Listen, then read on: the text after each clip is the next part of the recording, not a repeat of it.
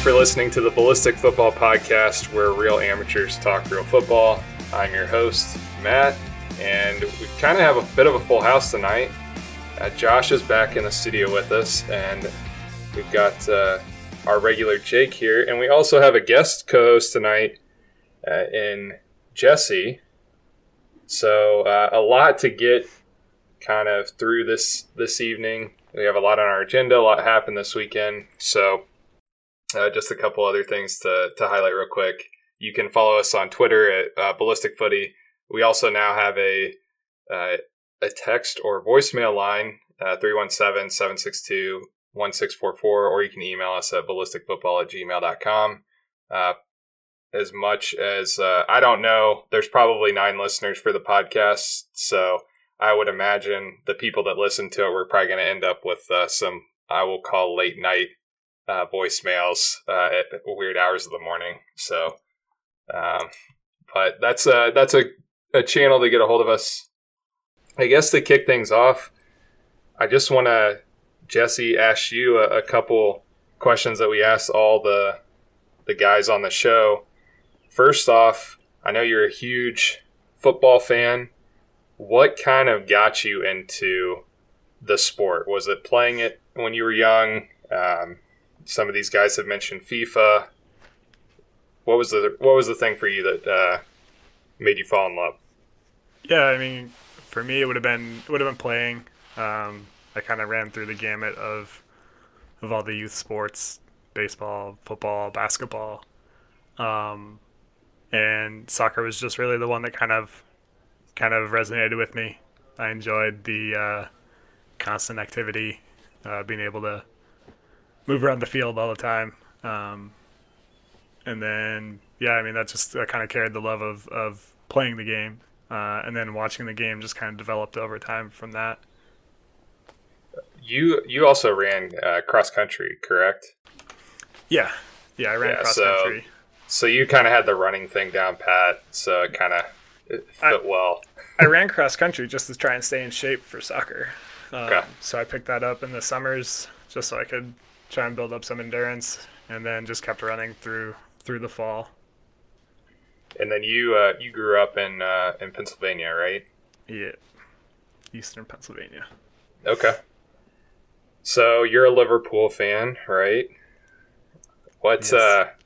What drew you to, out of all the clubs, what drew you to Liverpool?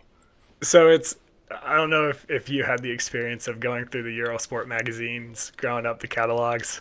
Absolutely, yeah. But I mean, I had, I'd always go to the back of the book and, look at the pages or whatever. And I guess it probably would have been, it would have been in 2005, the Champions League final. There's different teams supporting, or not, I don't want to say supporting, but different teams that I would follow. And that was, I mean, AC Milan was just crazy good. So I remember watching that final, and first half 3-0, and it's just like, well, I'd like to see at least a good game here. So hopefully Liverpool can do something and make it interesting. And they come back and it's 3-3. It's just, it's an iconic final, and that kind of just like, I found myself cheering for them in the second half, and kind of, carried that going through. So that started that, and then Fernando Torres, like, favorite player. I mean, yeah, Torres back in his heyday was really fun to watch. Yeah, I loved watching Torres play. And of course, Steven Gerrard, great player to watch as well. And even as a United fan, I can admit they had a couple good players that were fun to watch. Yeah, I mean every club does. Every club has those characters, and for me it was Torres, it was Gerrard, it was Martin Skirtle getting his head stapled in the middle of a game, and yeah. I mean, it was just things like that as you watch a club, you just become more and more endearing, where those becomes more and more endearing. You become more and more entrenched in that loyalty to the club. And I'm sure that's how it is for everybody. You pick a team, you watch a couple games, and okay, whatever, this is cool. And then you get that one moment that kind of like just, triggers that feeling inside of you, and you're just hooked. It's over from there. Yeah, I will say to your point about respect for other clubs' players, I think Jake will appreciate this. If I remember correctly, and Josh will not appreciate this, if I remember correctly, you had a decent amount of respect for Andrew Herrera when he's playing at United. Or was it the opposite? I despise Andrew Herrera. He will forever. Likes he will forever Herrera. be notorious for coming in, putting in a relatively harsh challenge on Gerard when Gerard got subbed on at halftime, and then Gerard stamping on him, getting a red card about 3 minutes into the half. Okay, well, we'll scrap that. We won't worry about that. So, moving through the rest of kind of what we wanted to cover tonight, I obviously did kind of a solo show. You guys were fairly busy over the last couple weeks on the U.S. men's national team, and I know some of what I probably said you guys agree or disagree with, and I'd also be curious to know if you guys have any additional perspective or want to challenge anything that I mentioned on that solo show. So I guess, Jake, you've been pretty quiet, abnormally quiet. And I know you have a lot of thoughts on these qualifiers. Do you have any kind of leftover thoughts? Something that's kind of flown under the radar, I'd say, is the lack of minutes Conrad De La Fuente got. In terms of, we saw him in the first game, he gets like a huge start, and then we didn't see him the rest of the the rest of the window. So I think that was a pretty weird one. Yeah, and he had the El Salvador game was not great overall, but I thought he played decent in that match. He looked like the most dangerous player. So that was, you're right. I feel like that did feel a bit odd for him to have a pretty strong game, and then folks kind of said, well, it's a load management thing, he's not going to get much time in the second game, but then we didn't see him in Honduras. So I did think that was odd as well. And then another takeaway, I said going into the window that you got to fit Aronson into the starting 11 no matter what, and I still agree. I probably agree with that even more now, because he just gets goals like almost every game he plays in, or just gets a goal involvement. So, yeah, I think Aronson is just, good things happen when he's on the field, and we got to ride that out for however long it goes. Yeah, he has such a high work rate that I think he makes things happen. The level of pressure he applies, I think he's a pretty drastic game changer when he's on the field. Any Josh or Jesse, you guys have thoughts on either Conrad De La Fuente or Aronson? No. Hate him. No, I'm honestly like you guys have already known and me discussing it. I haven't really followed the national team as a good American should, and so I'm trying to get better. No, I know what you're doing, Josh. You're basically saying it's World Cup or bust. You're not even going to get emotionally attached until they qualify. That's what it is, isn't it?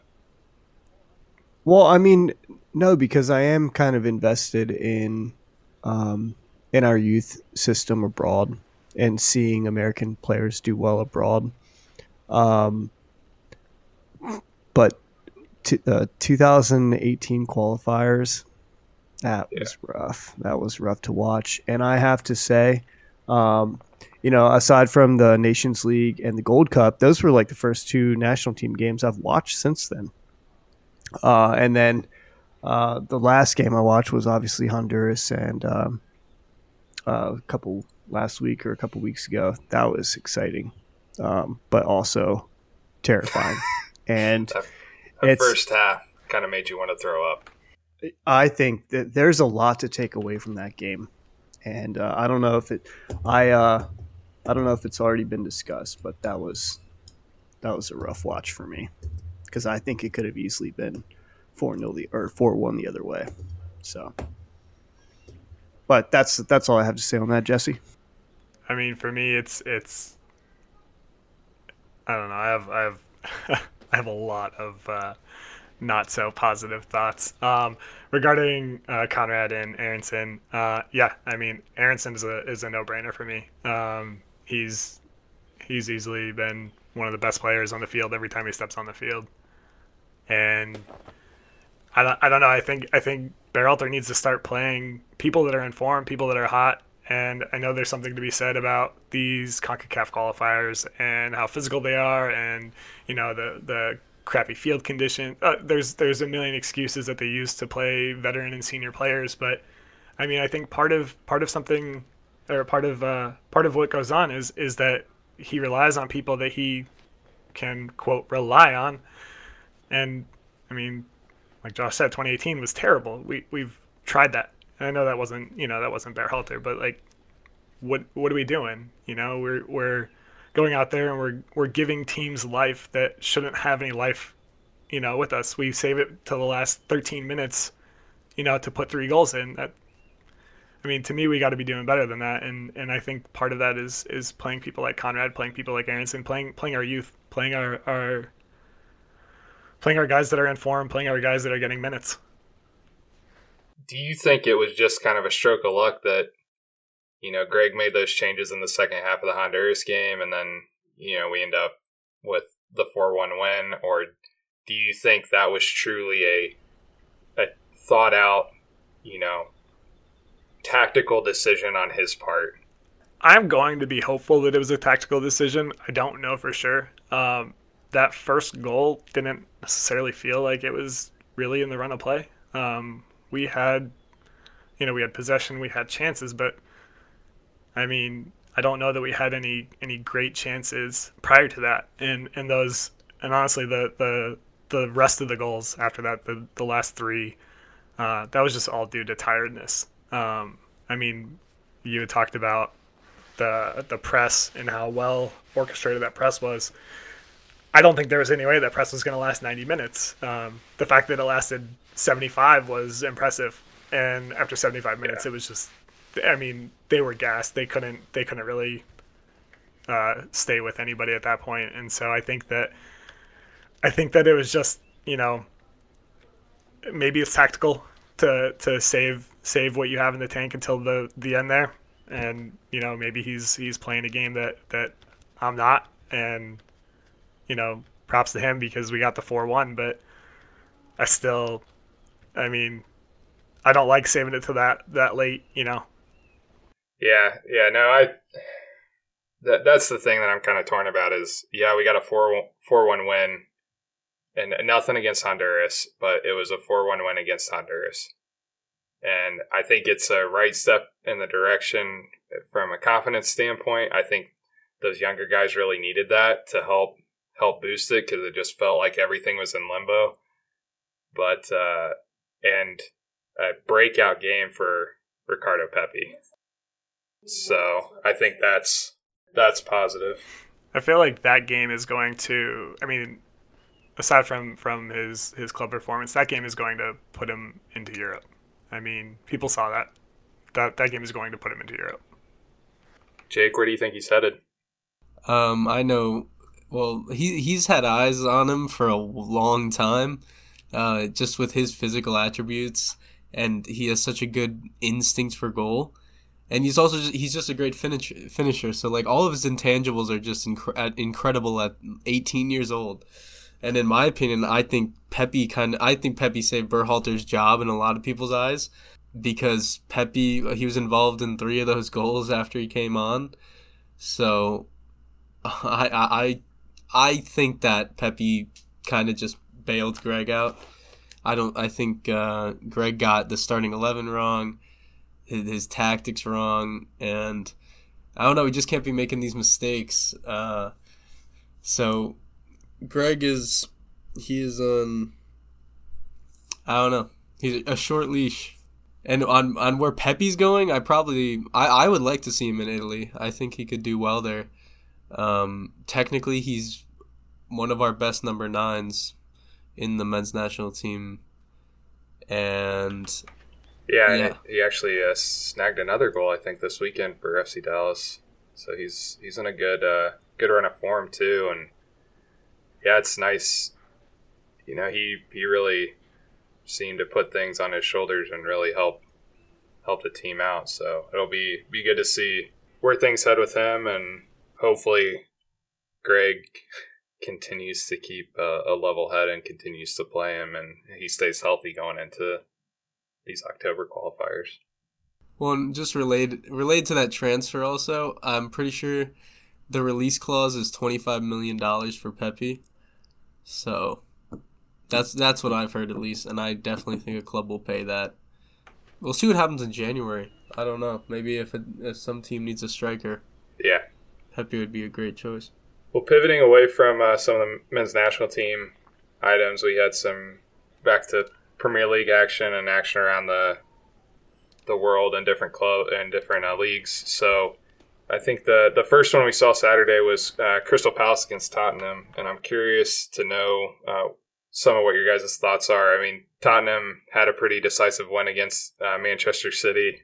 So now there was a yellow card from what I saw on Wilfried Zaha because there's a player down for Tottenham. They didn't play the ball out or stop play. So then there was a hard foul, and I forget who was it that fouled him?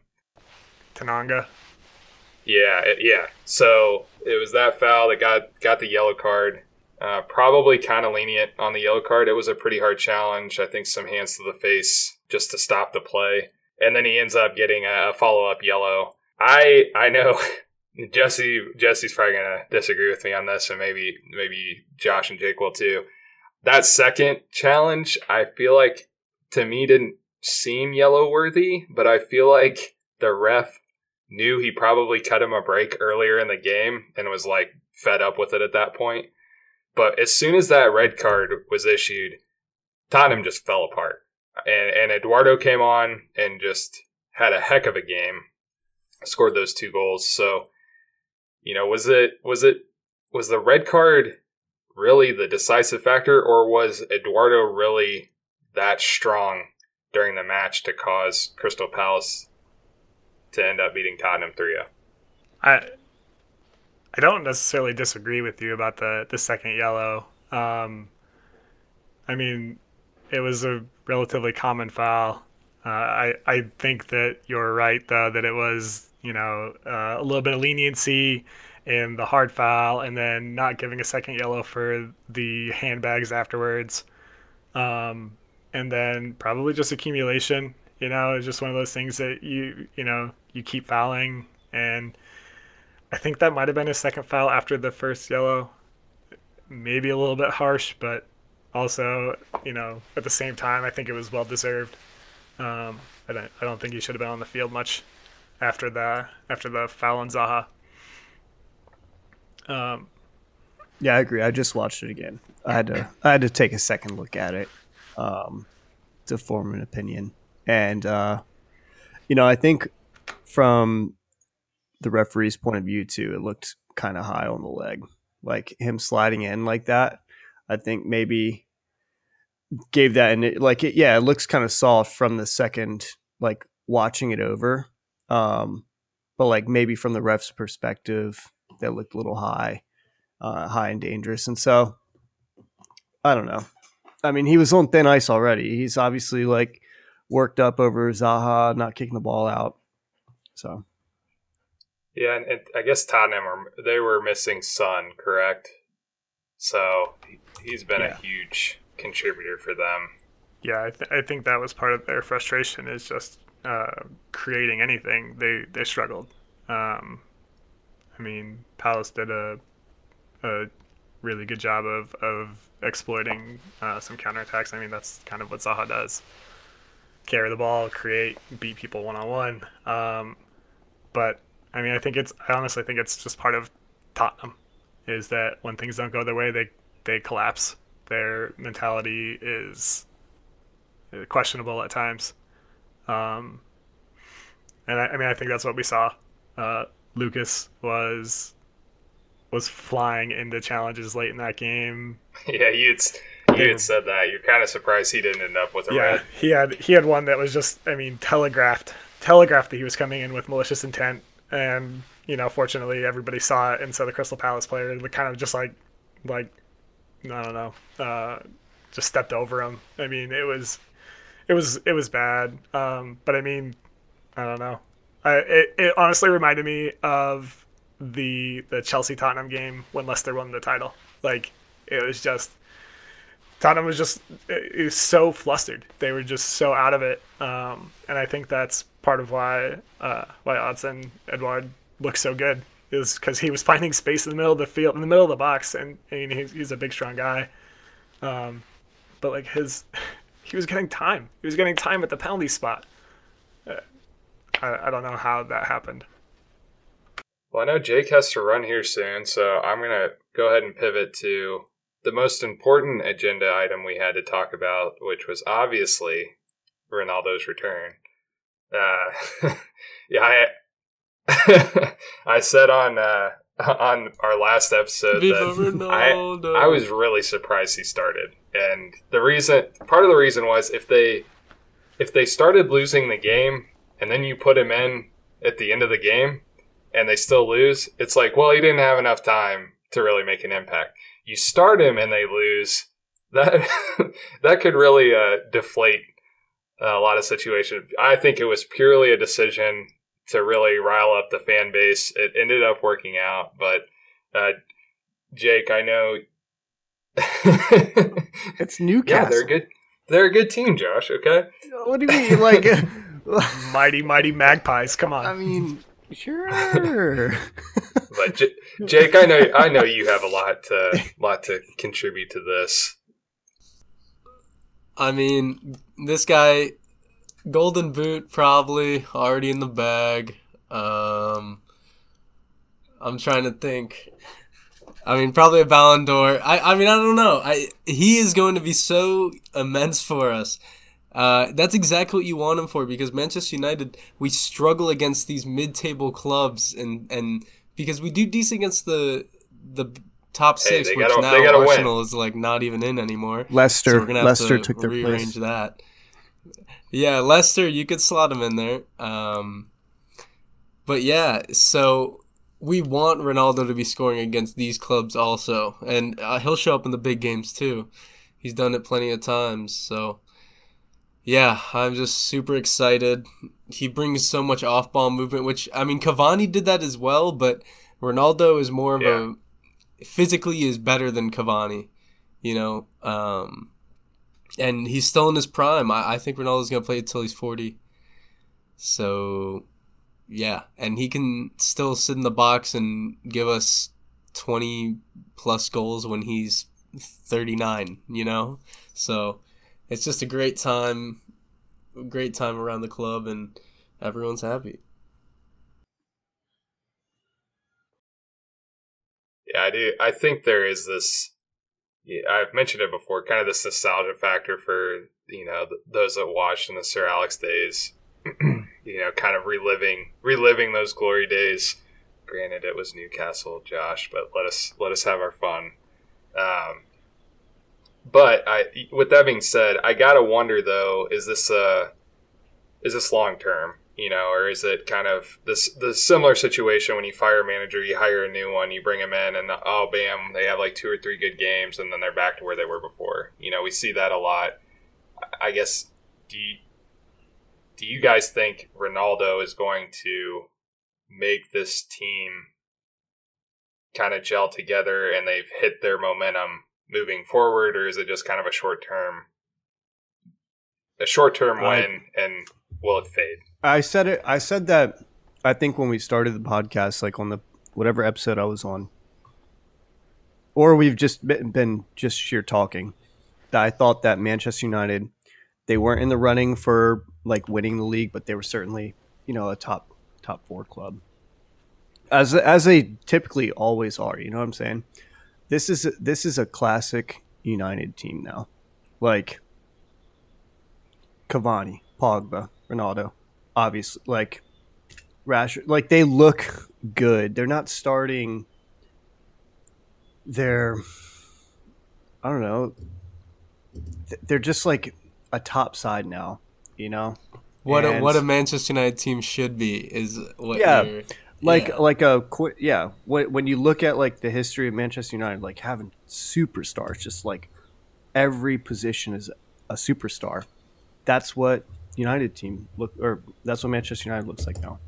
And I think it's fitting that like 11 goals sitting top of the table. Cristiano comes in and bangs 2 in. I mean, granted, the first one was kind of whatever, just cleaning up, but someone's got to do it. Someone's got to do it. Yeah, no, the second one, the first one was a poacher's goal for sure, but the second one, that was just him putting a boot behind it, you know. And you got Pogba with 7 assists. I mean, they look fantastic. They looked terrifying, honestly. So, I think they could easily win the league. I mean, okay, you heard it here, Chelsea fan. Yeah, I think they could win the league. I mean, granted, Chelsea, we literally have 2. You have Timo Werner, so we have 2 first teams. I think what's holding us back right now is we got to find that right midfield mix in terms of, because I want to convert to and I know Ali wants to go to the 4-3-3 with an attacking midfielder, and so then you'd have Pogba and then next to him. So you got to figure out who's that guy next to him. I really think it's Scott McTominay, because he gives you that physicality. He also gives you that tackling in the midfield, and he also can pass very well too. So I think Scott McTominay, if you slot him in for those big games, I would much rather have that than Fred or Matic. Matic does a decent job, but he can only play so many games. But we could really use like an Ander Herrera or something like that. Yes, yeah. Ander Herrera would really, if we could those do are the Fred exact for Ander players Herrera I'm talking swap. about. Ander Herrera, Scott McTominay. Those are the players that are like, okay. Ander used to be a starter, but if we would want him to be a rotational guy now, that's the difference, is that he'd be in his proper role at Manchester United. Dude, Ander Herrera is like a starter at, I don't know, a La Liga side. Freaking no, or what? I think he might be starting for AFC Richmond. Now. Yeah. Well, gosh, I gotta get some tickets. I could not disagree more with the McTominay comment. Fred is terribly inconsistent, but Fred on his even remotely decent days is still far better than McTominay. I think McTominay's getting better and better on the ball, and I see him make more progressive carries now than I've ever seen him before. And also, it also is special to have a guy who has that Manchester United, like, grew up in the club on the field. We've now gone like 5,000 games having a Manchester United Youth Academy player on the field, and I feel like that's just important, because then we wouldn't just be another like rich club with no tradition or culture. Well, maybe he'll be like Shaw, and 7, 8, 10 years from now, he'll start Scotland in this next World Cup. Is he gonna break out? Yeah, right. Dude, I don't know. I really like Scott McTominay, and I think he'd be a very good player at a mid-table Premier League side. So I think that's good enough to be. I like where your ambition is. A rotational guy in a Premier League side. I like where your ambition is for but Man he'll U. do a job. I really do. In his Mid-table role. club. I like that ambition. I don't. When that guy's on your bench, though, that's totally like Shaqiri on Liverpool. He wasn't a top 6 player, but he was a top 6 sub. Yeah. You know what I mean? Or not a top 6 starter, but he looked good. Yeah. Well, Jake, I know you got to get going. Yeah, I do have to get going. All right. Well, it was good talking to you. Yeah. Pleasure. Catch you later. So, speaking of not even mid-table clubs, but maybe even bottom of the table clubs, Arsenal snagged their first win this weekend. Convincing fashion. They're staying up. if you're an Arsenal supporter and you watch that win, We're you're staying up, boys. incredibly relieved to get the win, but you're not walking away from that feeling good. Absolutely not. Yeah, it was just kind of it's a dumpster fire that kind of saw a spark shoot off and, got something out of it. I mean, I'm kind of like, I've always had a lot of respect for Arsenal because when Arsene Wenger, I mean, his thing was kind of what we've seen. I don't think later on in his career, but what we've kind of seen Borussia Dortmund do is, develop a lot of young talent, and I had a lot of respect for that. But then the fans are like, he's trash, we don't want him, so he basically left because he didn't have the support from the fans. And I think Mikel Arteta is a great guy, but I don't know that right now in his career, I think he has the resources to be a decent manager at the club he's at. So I don't think that's the issue. I just don't think he's at a place right now where he can manage that side. That was going to be my question for you is how do you feel about Arteta? And I think I agree with you. I mean, the club has the resources to be, fighting for top 6 at the very, very, very least. I mean, with the players they have, they should be, poking around the top 6 at the very, very least. Yeah. Which is funny because, they were top 4 with Wenger, and that's what everyone was throwing a fit about. They weren't challenging for the title. Right. Now it's hey, if we can be in the top 15, we'll be happy. So yeah. It's you take things for granted, but yeah, I think Arteta was an ambitious choice for the club, and I don't know if I buy into his project. I don't know if I buy into his project there. Yeah, I don't see him being around for very long. Yeah, I agree. I mean, where did he come from, though? He was assisting Pep at Man City. Oh, that's right. Yeah. I thought he was at Barcelona. Was he on the Arsenal coaching staff at one point before he went to City? No, he might have been, but I'm not sure who he would have been under. I mean, Arsenal's had quite the managerial carousel. Yeah, ever since Wenger. Yeah. Yeah. I mean, this is Lamps. I mean, granted, Lamps was a legend. Arteta, not so much. I don't know. At Arsenal. You know what I'm saying? Yeah. Returning to coaching the team that you played for pretty recently. Well, it's kind of like it would have been like if Henry came back and coached them, and we know from Henry's manager career so far, I think he's doing okay I think he's an assistant for Belgium now, but between where he's hopped around, I mean, Monaco had a terrible season under him. He coached at Montreal and MLS, just not. So yeah, I mean, we all know kind of being a good player doesn't necessarily equate just like it did for Frank Lampard. I mean, Frank was a good, solid player. Those are the situations, honestly, I'd like to see work out. Yeah, because I think it's cool for those stories to carry on. But I was so sad last year. I was so sad. And then Thomas Tuchel won me over. Yeah, that's a good pick. That's a good pickup. I think it's similar to when Liverpool picked up Klopp. Mad respect. Who's out there? Who's available right now? For Pep. Pep? Pep's not available. Pep will leave the Prem.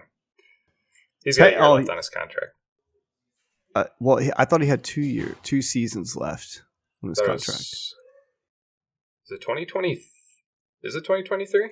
No, it's 2021 right now. Oh yeah, I think it is 2023 is his contract. And then he says he wants to go coach international teams. Yeah. which he's already ruled out Brazil. I don't know if you read that, but he's already ruled out Brazil. He says Brazil will always have a Brazilian coach the national team. It's the Brazilian way. But I could see him going to like Argentina or to Chile or something. Yeah. I think it might depend too on how well Spain does in this upcoming World Cup. Because if they see an opportunity to fire whoever their manager is to pick him up. I wonder how that would go, seeing as how he's kind of been somewhat outspoken about the Catalan independence. Oh, yeah, that's true. Well, he can manage the Catalan national team. You Not mean officially Athletic recognized. I mean, I think he'd be great for Spain. That'd be dope to see Pep coach Spain. I living in Spain for 3 years, I have a soft spot for the national team. So, yeah, I think that'd be good. But I think he said that he actually like wants to coach overseas, like in South America. Okay. I hadn't heard that. I heard he was wanting to coach internationally. I hadn't heard that he was wanting to head overseas. Yeah, he's made comments about, kind of just making stops at in all the different places.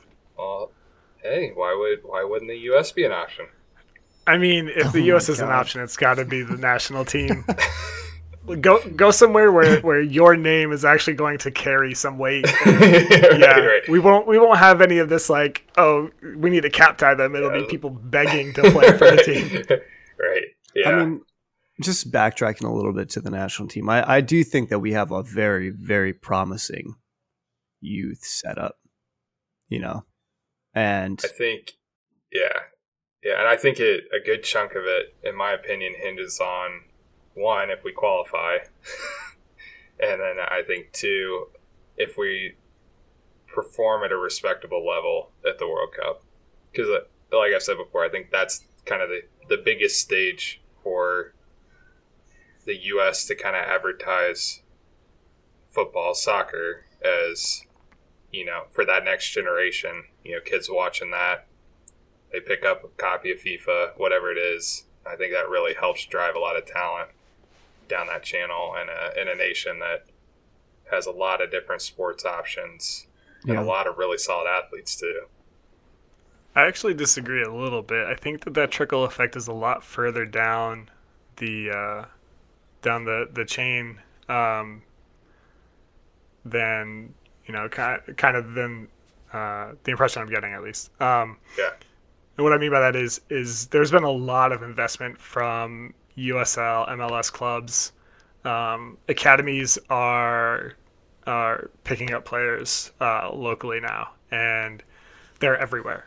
And I mean, I'm seeing, my son plays, and I'm seeing kids that are 10, 12, 14 years old that are, I mean, I would never have imagined playing like they play when I was 16, 17, 18, let alone what they're doing when they're 12.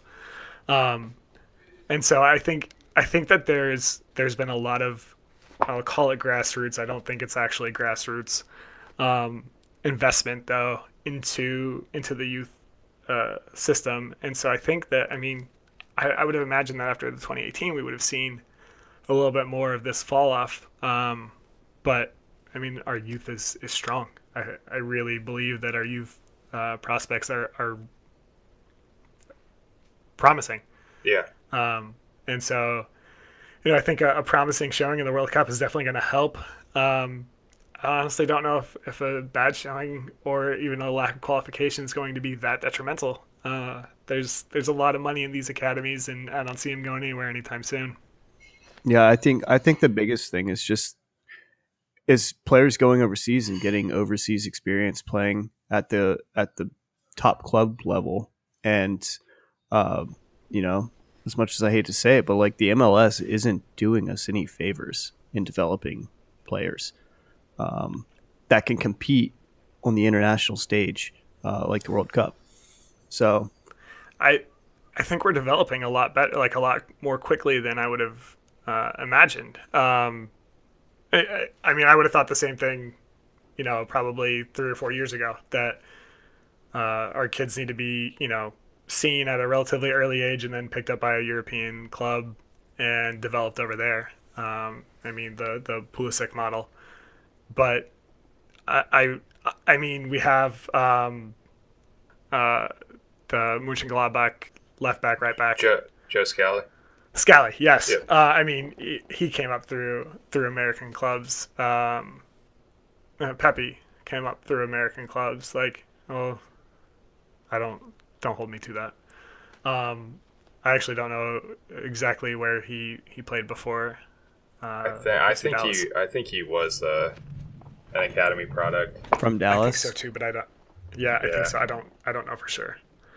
But I mean, we are developing talent, and that talent's going out after they're making their debuts versus jumping over early on in age to the academies.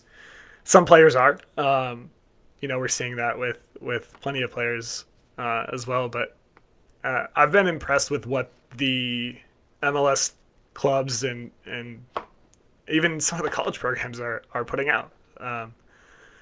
It's not been as disappointing as I thought it might be. Yeah. He was FC Dallas youth products. So no, I think you're right. And the other thing too is I don't know that Jurgen Klinsmann gets enough credit for a lot of the changes he made at the youth level. Because one of the criticisms in the United States anyway with soccer, along with I think other sports as well, is the barrier for basically a non-upper or middle class, and I would say upper middle class to upper class, the barrier for those individuals to get into a decent program that's then going to develop them is a very high bar to chin, and from a financial standpoint. And I think Klinsmann saw it and he's like, this is trash, which it is. I mean, if you really want to develop kids, some of the best players in the world, we've talked about it before, are kids that had nothing. Yep. That's the case with Ronaldo and Messi. So I do think that Klinsmann has helped kind of shape that and help that. Even though he's gone, he set the foundation, and I think it's headed in the right direction. I think, Josh, to your point, is we're still in a phase right now where once, Ricardo Pepi gets to the MLS, he plays a little bit, and then he finds an opportunity to head to a more competitive league. That's the point that we're at, and I think I'm good with that because I think we're developing talent. The MLS itself is just not quite there to be able to say it makes sense for me to stay in my domestic league and try to continue to develop and get looks and opportunities. Yeah, well, I mean, it's also he's so young. He's 18 years old, right? Ricardo Pepi. Yeah. It's hard. Like, he's still like 5 years away from being like physically,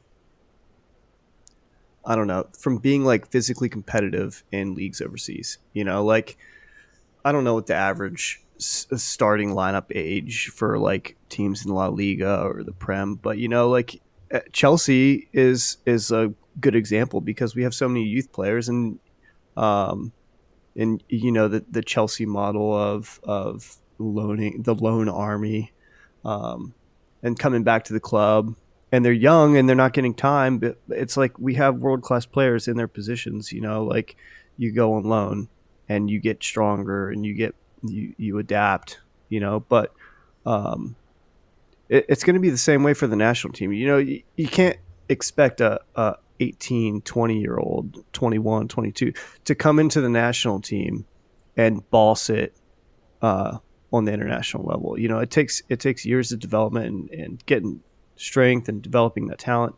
They just have to keep working hard, and I'd like to see players like Pepi go overseas and continue developing, but I don't expect an immediate turnaround or an immediate results from him doing that either. That's next World Cup. That's the 2026 World Cup.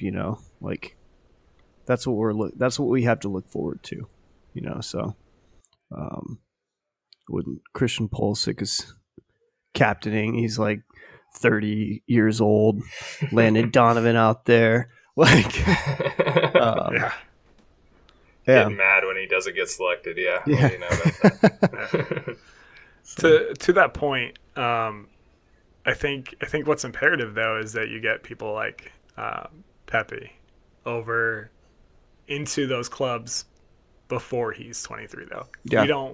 We don't need to see him in his peak physical form playing for FC Dallas. We need to see him playing for a top side. We need to see him being able to get that experience at that time and even before then, but we need to see him getting that experience when he's when he is in that form. Yeah. I mean, like going to Belgium or the Netherlands or something like that, and I mean the Netherlands is a great spot to develop. Yeah, and I think there's probably a lot of football fans that it's like, well, if you're going to go to Europe, you got to go to La Liga, you got to go to the Prem, you got to go to Serie A. They don't think about, Belgium, Austria, Germany's the other one I forgot to mention earlier, but even Ligue 1, France. I mean, there's a lot of other places where you can develop in really competitive clubs that I think kind of get lost from some Americans' perspective when they think about European clubs. So, yeah, I think that's a good point, is there's a lot of opportunities out there. It may not necessarily be right off the bat with, one of the clubs that everybody's familiar with, but they're great stepping stones as part of the next step in a young player's career. Yeah. He could step right now into the starting lineup and probably a number of those smaller European leagues, and then also be afforded the world stage of being able to play against somebody like Ronaldo at Man U when they play them in a qualifier or group stage for the Champions League, or even Europa League. Like, you don't get that opportunity when you're playing MLS. You never will. You'll never get that opportunity. Yeah, well, I mean, it's also like, you see like Matt Miazga too, who, like the hype around him. He was like a part of that loan system at Chelsea, and he hasn't turned into what we'd hoped he would turn into. So, I mean, there's pros and cons to it too. Sure. So, and not everyone develops either. So we have to recognize that as well. But yeah, just I think the national team is really exciting. So I don't know. Yeah, a lot of promise, and we've kind of migrated a little bit to talking more about the national team and MLS a little bit, but I think that's good. I think it started with a discussion about Pep maybe becoming the U.S. men's national team coach. Yeah, and Arsenal. Let's come back around. All the way back to Arsenal. Yeah. Well, the funny thing is if you guys don't want to talk Chelsea or Liverpool, I mean, I'm not going to shed a tear over it, but I thought, they both had decent games. It's interesting this weekend. So I guess, Josh, since you're here, Chelsea had a pretty strong performance. Man. Lukaku, I love him.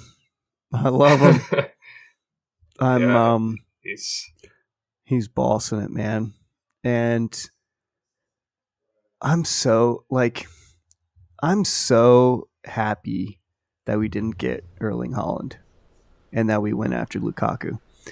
I know. But I like the story, okay? I'm about the storyline, and you're about the narrative. The narrative, yeah, exactly. Of your narrative is secured for the next 4 years, but Haaland is the next 15. All right.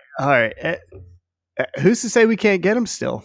I mean, we do have Roman Abramovich, so the greatest owner in club football.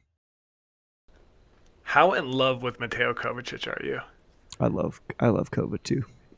he was phenomenal. Yeah. He was absolutely incredible. Lukaku's first goal was I mean, it could not have been set up on more of a tee by Kovacic. It was a beautiful, beautiful ball. Yeah, he's fantastic, and he scored a goal too.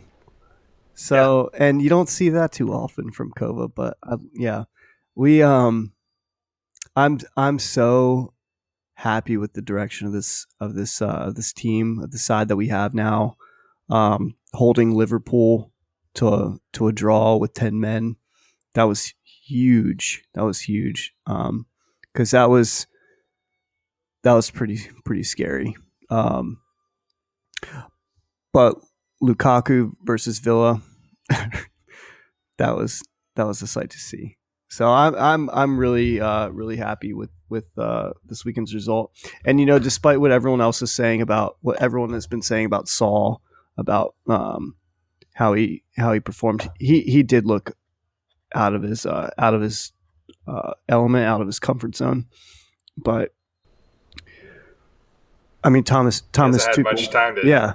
Well, he hadn't had much time to gel with the team. Honestly, I thought that was a decent pickup. I'm excited for on Chelsea's part for what he brings. It's a really short amount of time for people to get all bent out of shape about a mediocre to not great performance. Mediocre was pretty generous there. I mean, if he's even half as good as he was for Atletico a couple seasons ago, I mean, he's our fourth best midfielder right now, and he's world class, So, yeah, I think we have a wicked strong team. That, like I said, between City, Liverpool, United, and us, I mean, I think it's a complete toss-up who's gonna win the league, but I promise you it's going to be one of those four teams. I mean, without a shadow of a doubt. So, yes. So with that, Chelsea is second. I mean, everyone's at the top. Yeah. Equal points, equal goal differential. It's all goal differential. Yeah. Goals for. So. Yeah, I mean, it's all the way down to goals for and against at this point, I think. Yeah. Well, I think City lost. So. Yeah, but I think United, Chelsea, and Liverpool are all on goal difference. Yeah, I think it's all. United took a +8 jump in the goals for category this weekend. Yeah, but yeah, it's really close. It's all down to goals for. United has 11, Chelsea has 9, and Liverpool has 9. So yeah, it's to your point. It's really early. Pivoting to the Liverpool Leeds game, I think Jesse, you and I were kind of texting back and forth during the game. I thought Salah they just could not contain him. He looked, and Mane as well. I mean, it was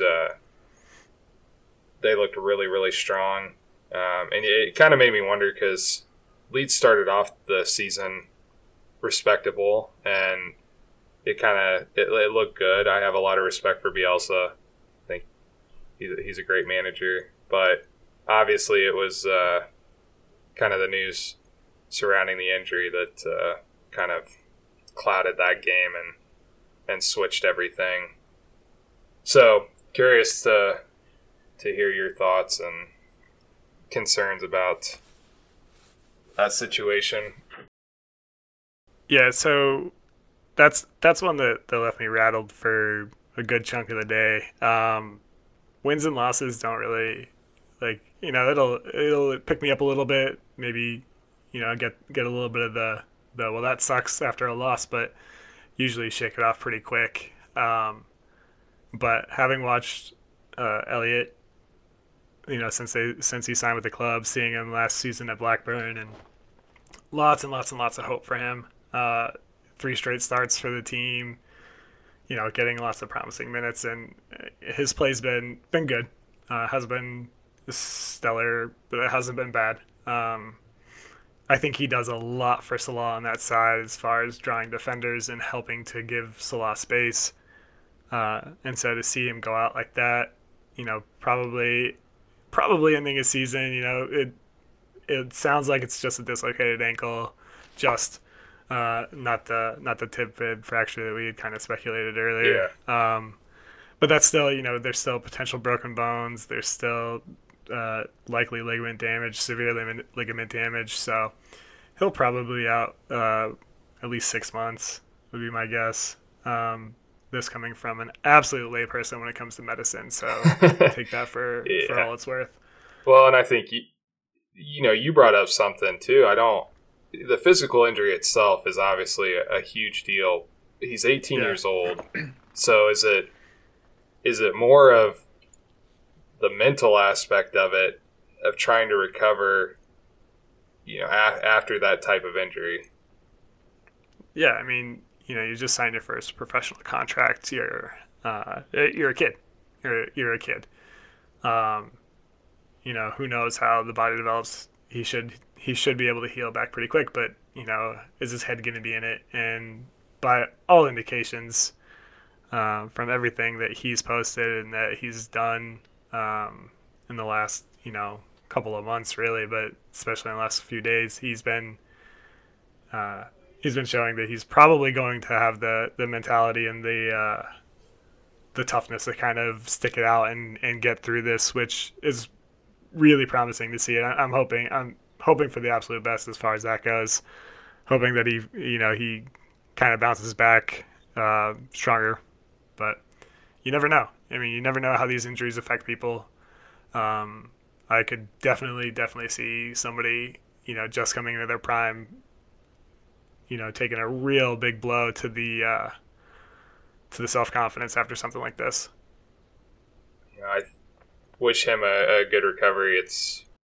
I've said it before. I just enjoy watching the sport in general. I know I talk about being a Man United fan and obviously have the clubs that we all follow, but at the end of the day, I like good competition, watching good players play, and when you see something like that happen to a guy that's early in his career and has just started hitting his stride, it's tough to watch, especially having played before and seen teammates go through that. I was fortunate I never had an injury like that.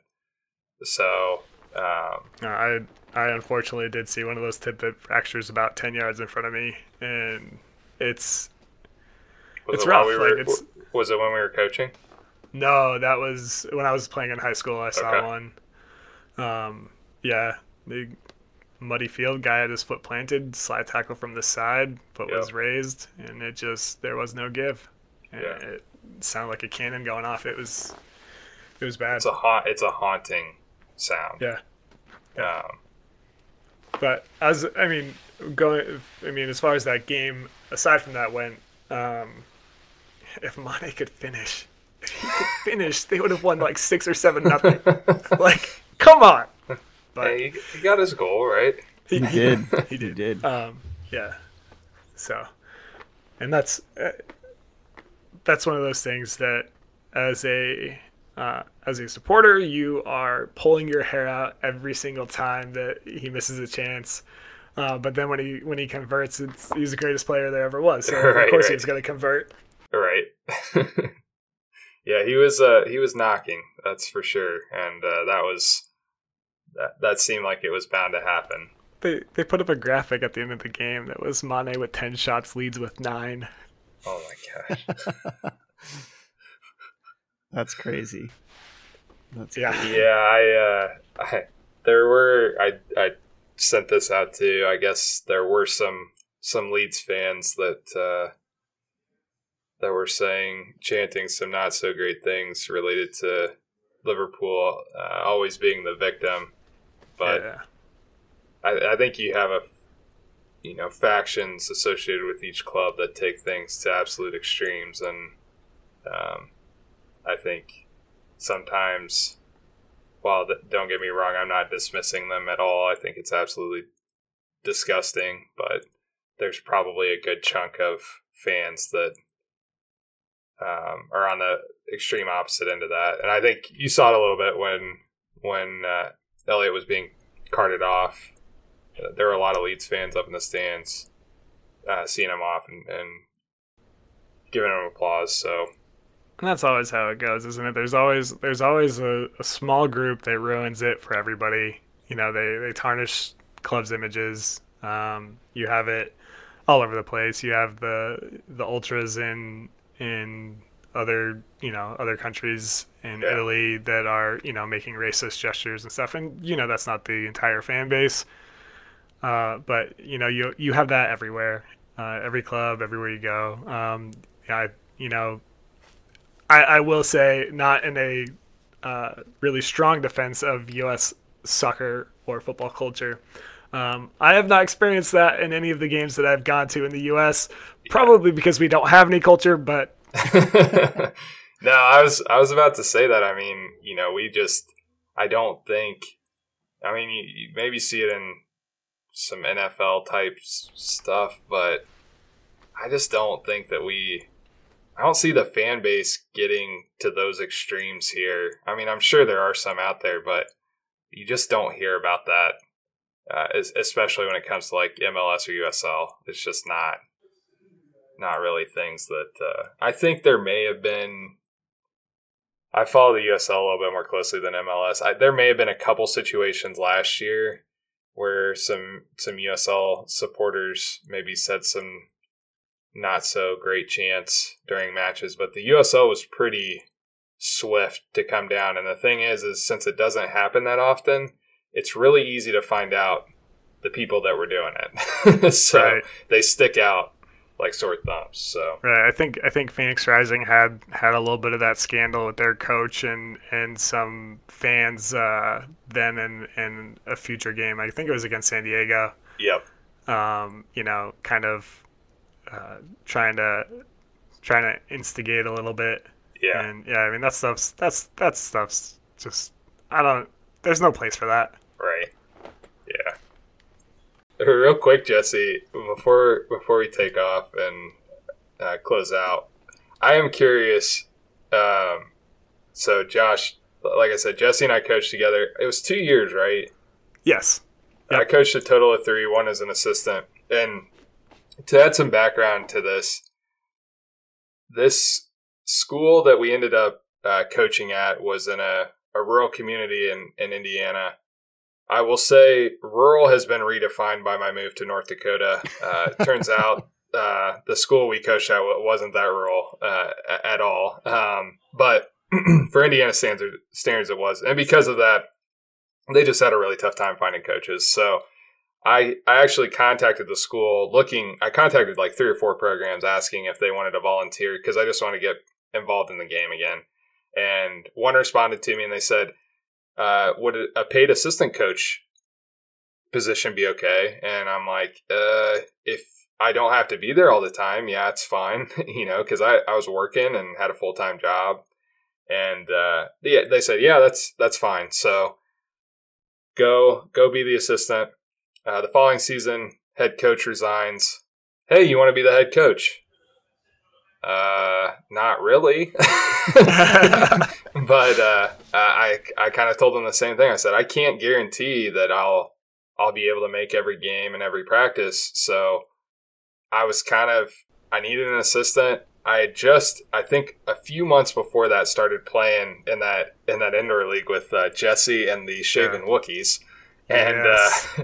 And so I sent out an email to some folks on the team and said, hey, would anybody be interested in being an assistant? And Jesse responded and said, yeah, I'm down. So at that point, I'd had a few years of coaching experience doing, U6 and U6 and probably another year of U6. With your son, coaching your son, yeah. Right?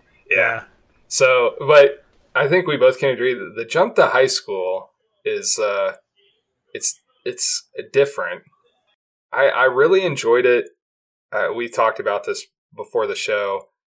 I like being involved, but all the administrative stuff that goes with it isn't so fun. But yeah, for all that background, I guess my question for you, Jesse, is what was your favorite moment of coaching those 2 years? I mean, I definitely have a few. We had some kids that yeah, could barely kick a ball. To be honest, like as far as the high school level goes, they weren't there, but they worked so damn hard, and you love to see it. And we had one kid that would constantly work and work and work and work, and ended up in our first season making it onto the field. I think he started a couple of games, and I think he might have even gotten a goal. And I mean, if you saw him playing pickup, he would have been one of the last kids picked. But he just worked. He worked hard, and loved seeing that. Our first season was sectionals. Yeah. That was awesome. I mean, again, I don't feel like we had any business being there. No.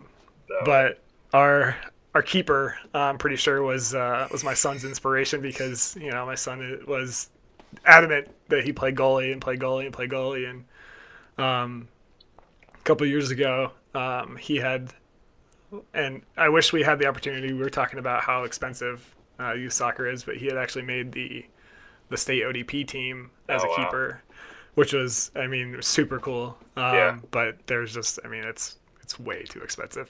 So we weren't able to do that. But he's taken something away from that too. So there's a lot that I learned from that. And I don't know if I have necessarily one moment. I'm kind of curious if you do. I do remember an opposing coach yelling "ball don't lie" one time, and wanting to never being so angry at a grown ass man when he yells "ball don't lie" to a bunch of high school kids. Yeah, that's why I texted you that the other day. Oh yeah, yeah. I kind of share, to your point, that sectional championship. We had no business being there. We had a losing season. I think it was somewhere in the neighborhood of like a 5-10 season or something like that. And we got to sectional, and man, those guys just we struggled in the first round against a team who we should have beat decisively. Yes, we had beat them earlier in the season, I think 11-0, and then we only beat them 1-0, and then the team we played in the final, I think this was all a formality to them to get to the next stage. And that was the ball don't lie team. Our guys ended up winning in a PK shootout to win the sectional championship. That soccer program's first. So, but I kind of all the stories I take away from just those 2 years. All right. Well, you've been listening to the Ballistic Football Podcast, where real amateurs talk real football. I was your host, Matt. I just want to thank these 3 guys for joining us this evening. Josh, it was good to see you again. It's been a little while. It has been, yeah. Happy to have you. I had Jake on earlier. He had to take off to tend to some other stuff. And again, Jesse, appreciate having you with us. Again, you can follow us on Twitter at Ballistic Footy. You can also now text or leave us a voicemail at 317-762-1644, or you can send us an email at ballisticfootball@gmail.com. Again, we're happy to take your messages and find ways to incorporate your feedback or topics here on the podcast. And thank you for joining us, and have a good one.